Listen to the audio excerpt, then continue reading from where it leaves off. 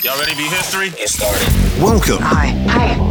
Hello, everyone. To the Pro Audio Suite. These guys are professional. They're motivated. With Tech to the VO stars. George Whittam, founder of Source Elements. Robert Marshall, international audio engineer. Darren Robbo Robertson and Global Voice. Andrew Peters, thanks to Tribooth. Austrian Audio, making passion heard. Source Elements. George the Tech Whittam. And Robbo and AP's international demos. To find out more about us, check theproaudiosuite.com. Line up, ladies! Here we go. And don't forget the code TRIPAP200. That will get you $200 off your Tribooth.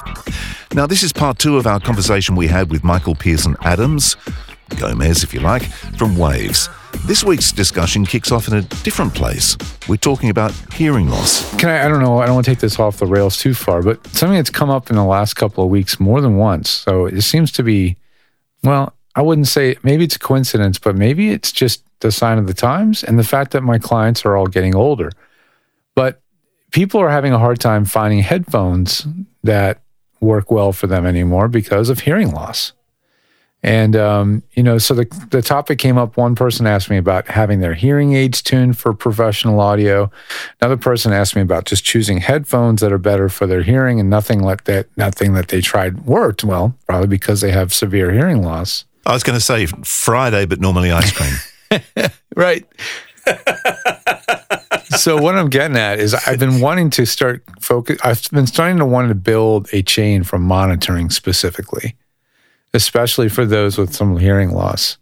And, I'm wondering what of the tool set you think might be useful. Like if I was going to build a studio rack for a monitoring chain, is it just EQ, or I'm actually looking at compression and EQ together? Because, if you've lost some hearing in a certain band and you boost the bejesus out of that band, that could be bad too, right?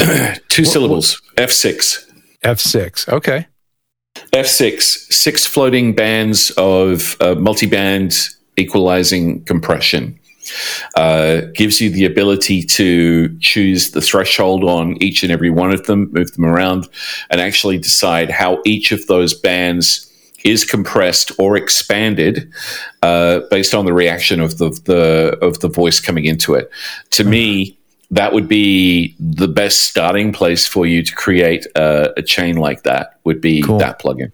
Because it's obviously the only person that can decide if it sounds right is the listener, like the person that has a lot. So the way I would have to do it would be to log in remote, source connect in, remote in to their screen, load the plugin, put it into a chain, and then just hide everything and give them the macros and name the macros appropriately. Yeah. Well, that would be the end result. Exactly. But to have that ability for them to sculpt the sound of their own headphones in a way they never could before, this sounds like the right tool to attack that. I want to start looking into building those chains for people because hearing loss is an issue. There is a risk there as well and I talk about this in a completely different way for this than I would if this was music. So, for example, in the music world, we have the lowest latency, as in zero latency, vocal tuning plugin, WavesTune, and WavesTune Live.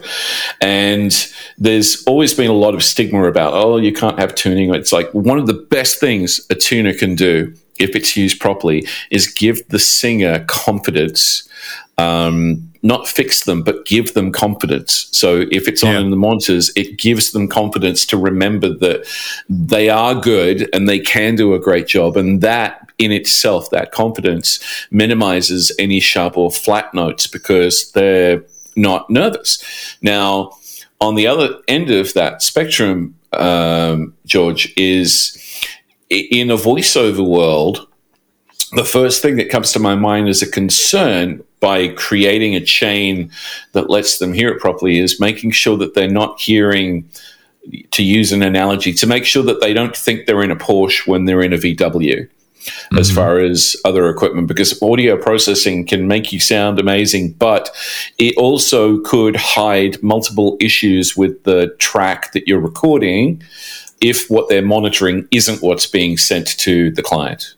Oh, I would never recommend someone who has hearing loss, unless they are an actual engineer with years of training. I would never suggest that they go into this thinking that they're going to fix their own monitoring themselves without the ears of another engineer or an engineer with good hearing or trusted hearing that can make a judgment, help judge them on where those settings should be. I know they could dig themselves into a heck of a big hole. And it can't be it cannot be a replacement for everything else that we talk about: proper acoustics, noise floor, mic technique, et cetera, et cetera, et cetera. Well, usually with hearing loss, it's the upper frequencies that go first. So my idea would be to talk to Yamaha and get them to build headphones that sound like NS10s. Huh. Well, the headphones that you have, you're still using the Austrian Audio 55s, right? The X55s? Yeah. Remember when I reviewed those with you and I thought they were too mid-range forward, right? I didn't like the way they sounded, right? Correct. But for you, they were a great match, right? Yeah, perfect. That's the thing. And so headphones are, again, extremely subjective, but it can be a maddening process to try out a lot of different headphones. Like this client of mine. What was the headphone that like rang out your ear from the inside and then like I tried out those. your curve? Yeah. How did that work? They were really uncomfortable. Yeah. Really? They had in-ear plugs that plugged into the inside of your, they literally went into your ears. Yeah. And then they had a surround cup that went around the outside of the ear. It was a little Well, that bit. sounds horrible. They sound like my in ear, like the ones I think I they're use called actually. Noratones or Nora something. I can't remember what they were called. I returned them. Yeah. But the idea there being that, you can make if you can make corrections to a point, and then eventually your hearing loss is going to be too poor. But Well, also you can't correct it when you can't hear at some point. right. So just cranking it up, you just end up with feedback through your hearing aid or whatever. That is true. Yeah. Well, I mean, my friend is an optometrist. My friend is an audiologist, and they said, the danger is if you do continue to boost, let's say 4K, 2K, whatever the frequency band You just lose you that need, too. you're still subjecting that SPL on the eardrum, or more, and continuing to cause damage. So it's a tricky situation. But thanks for the F6 recommendation. I'll look at that. There's a couple of things that about that while we're talking about it. I just want to mention briefly for all you lovely people out there. Quick analogy. On my phone, I have a setting on my phone, just in the basic phone settings, that limits the loudness that is allowed in my headphones on my phone. And I can change it to whatever dB I want. And I have it set fairly conservatively because I value my tool that makes me money, my ears. But then on top of that, I also have a pair of very large monitors here in the studio that I have a mark on the output knob on the audio interface that I do not go above, because at that point I know that I'm damaging my hearing.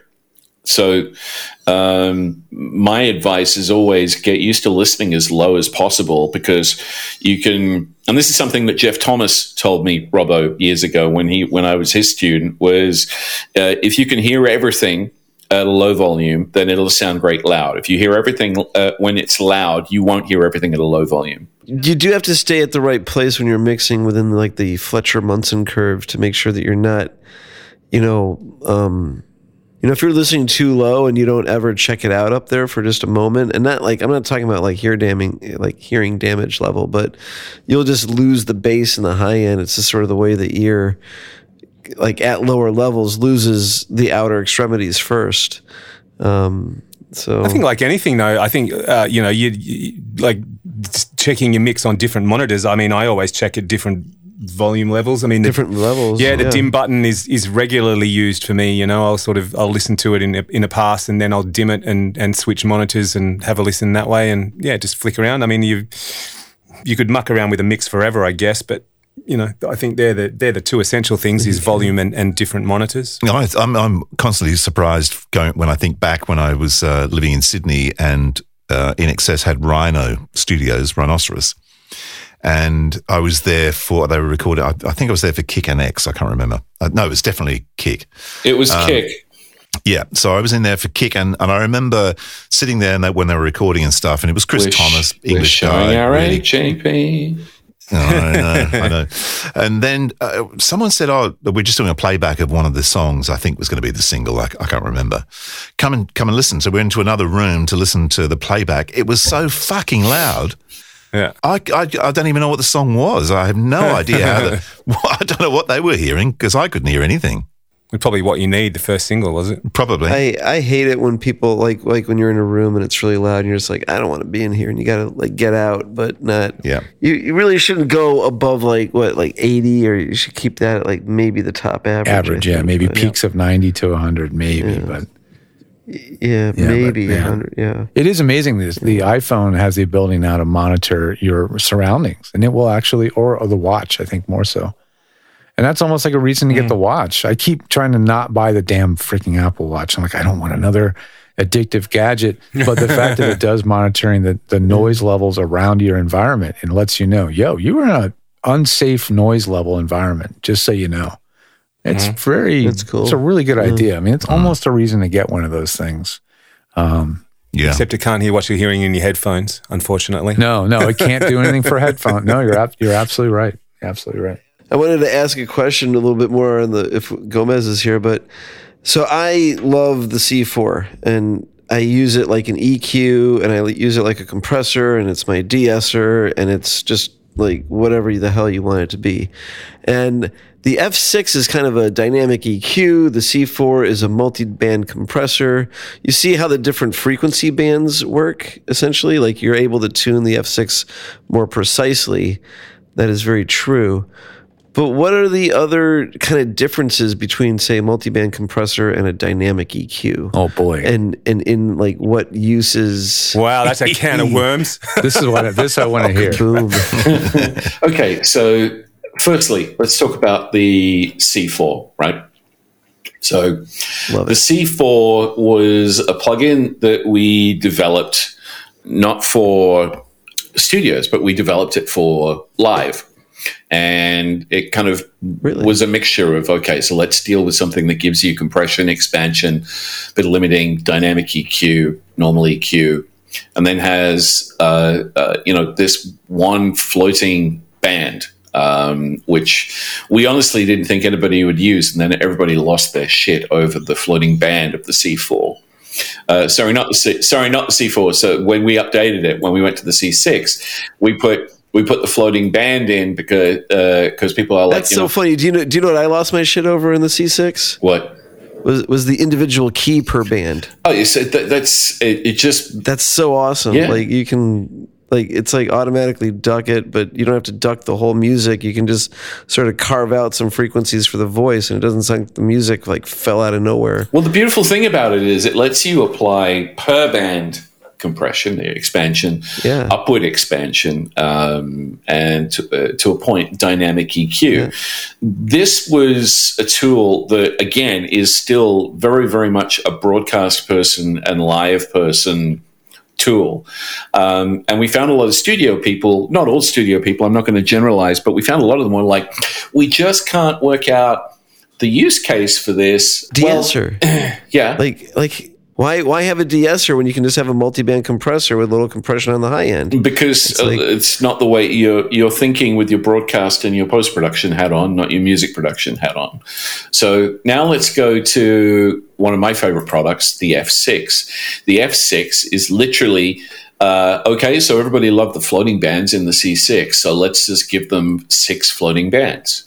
What we did was we took our best code of parametric EQ and let you boost, cut, define, change the thresholds, cues, everything on it, so that your EQ basically flows with the music dynamics, and it's not just a static boost or a static cut. One of the best things that you can do with the F6 is go, okay, right, so use it as an EQ if you want, but then if you actually then choose, okay, cool, so on this one, I'm going to make this a mid or a sides processing channel.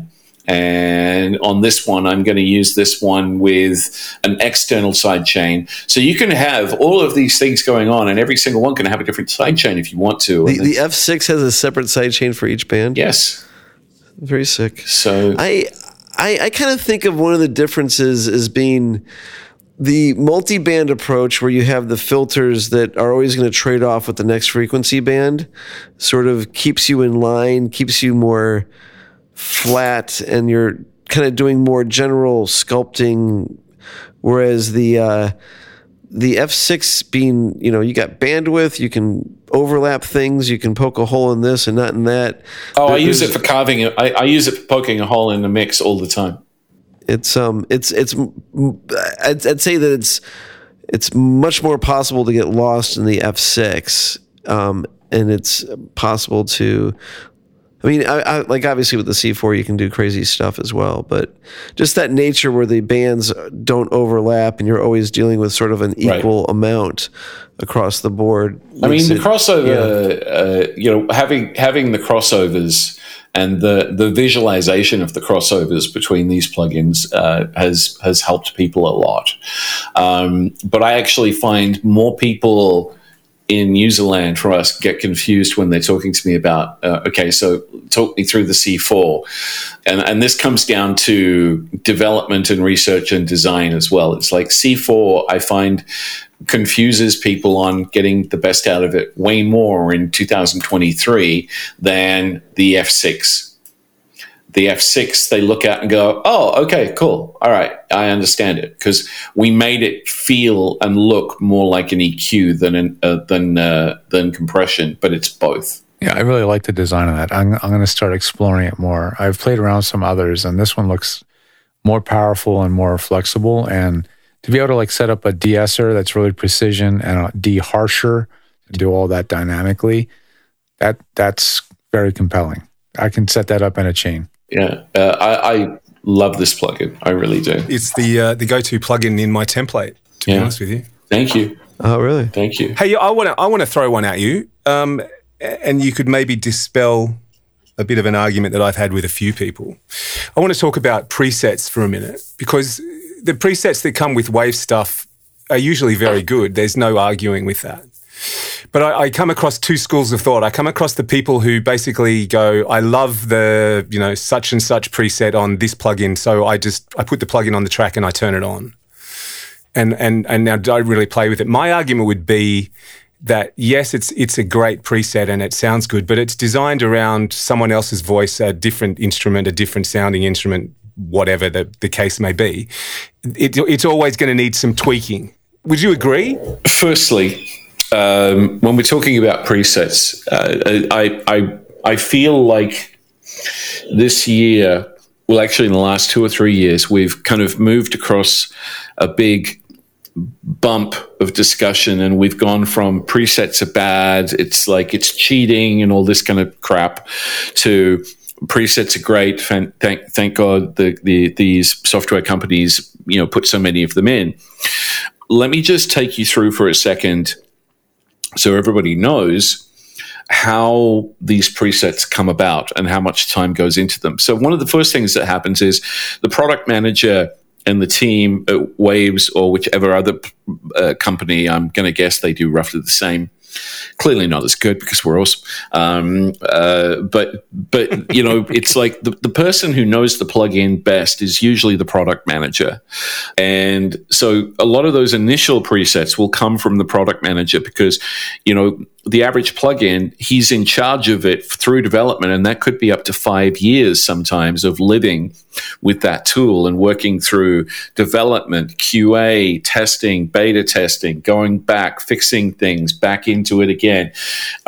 So you get to know this tool intimately, and through that you get to create presets because of your intimate knowledge of that specific plugin. But then what we do is we have an artist relations department run by a mate of mine by the name of Gitai Barak. And Gitai will take these software tools, these plugins, and he'll reach out to all of our artists that are Waves endorsed artists. Everybody from, like the Chris Lord-Alges, Tony Maseratis, Eddie Kramer's, through to Manny Marroquin and Andrew Sheps and all the others.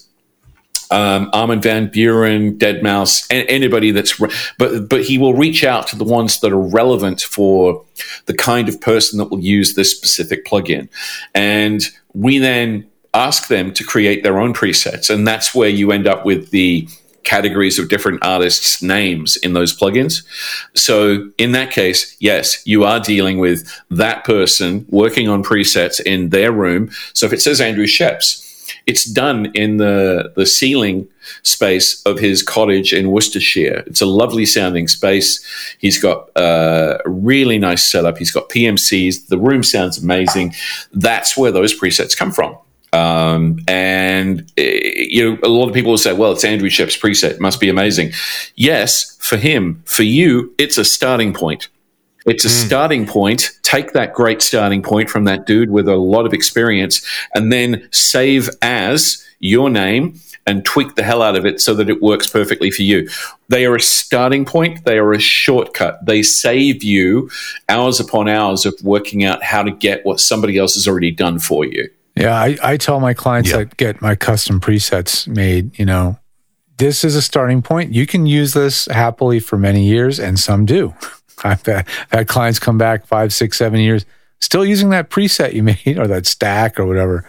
I'm like, really? I wasn't a very good engineer back then, but whatever.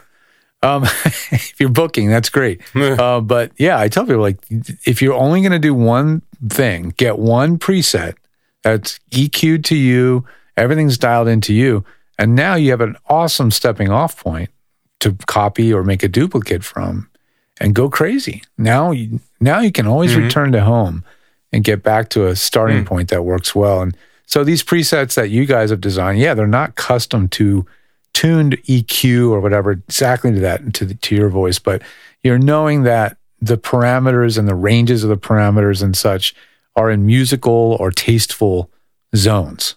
Right. Yes, perfect. I couldn't put that better myself. I'm going to use that on my next Facebook argument, George. So we create these presets so that... And by the way, let me say, Michael, not everybody does good presets. I can tell you a very big company whose DAW I use, and their presets are horrendous. So you guys really do put in the effort. Sorry, go ahead. No, we really do. It's like, but what we try and do is we try and make sure that we're giving people a starting point that saves them time, and also take into account presets are there to give you an idea of what the potential power of the plugin is. So a preset might not, if you go through the presets, it might not be what you're after right now, but if you use the preset browser and just flick through them, you're going to find that, oh my God, it can do that. Fantastic. Save that for later. I save presets that I want to get back to with my initials. Okay. And that way I can go through them and I can type in MPA and it brings up and it goes, okay, cool. I need to get back and mess with that one or that one or that Good one. idea. It's funny, isn't it? With talk about presets and things, but it's also choices of microphones and preamps as well. Like I was doing a session this morning, and I said, "What do you want? You want me to use a large diaphragm mic with a 1073, or do you want me to use 41.6 with a Grace?" And they're like, "Oh, 41.6 with a Grace." So it's kind of like an analog preset, if that makes any sense. Yeah. As long as you know what you used. Like if you have to come back to that project again, if you've got more than one chain, you do have to do the extra documentation as a voice actor to make sure that. Do you know what though? You don't, George, because that bloody 41.6, there's no way you're going to miss that one. Well, no, that mic is distinctive. But yeah, no, it is very distinctive. The more chains you have to remember and preset and store, the little bit more of a responsibility you're going to have to keep track of that later down the road. Like, and you got to pick up that a year later. Like Gomez said, less is more. Yeah. So just don't. Having two distinct options is smart.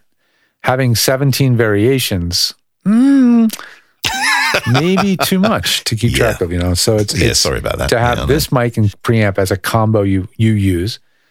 I have clients that have 2 mics, 2 preamps, or 3 mics, 2 preamps. What do they want to do? Well, they want to hear every combination of those 3 mics and those 2. I'm like, no, you don't. You don't need to hear and use all 3 combos of every permutation. Once you have 2 chains or 3 chains, maybe, that are like go-tos. Just go to it. You just find things that you like. Yeah. That work, that are convenient. Like they technically work together. They sonically work together. You know, they're packaged right.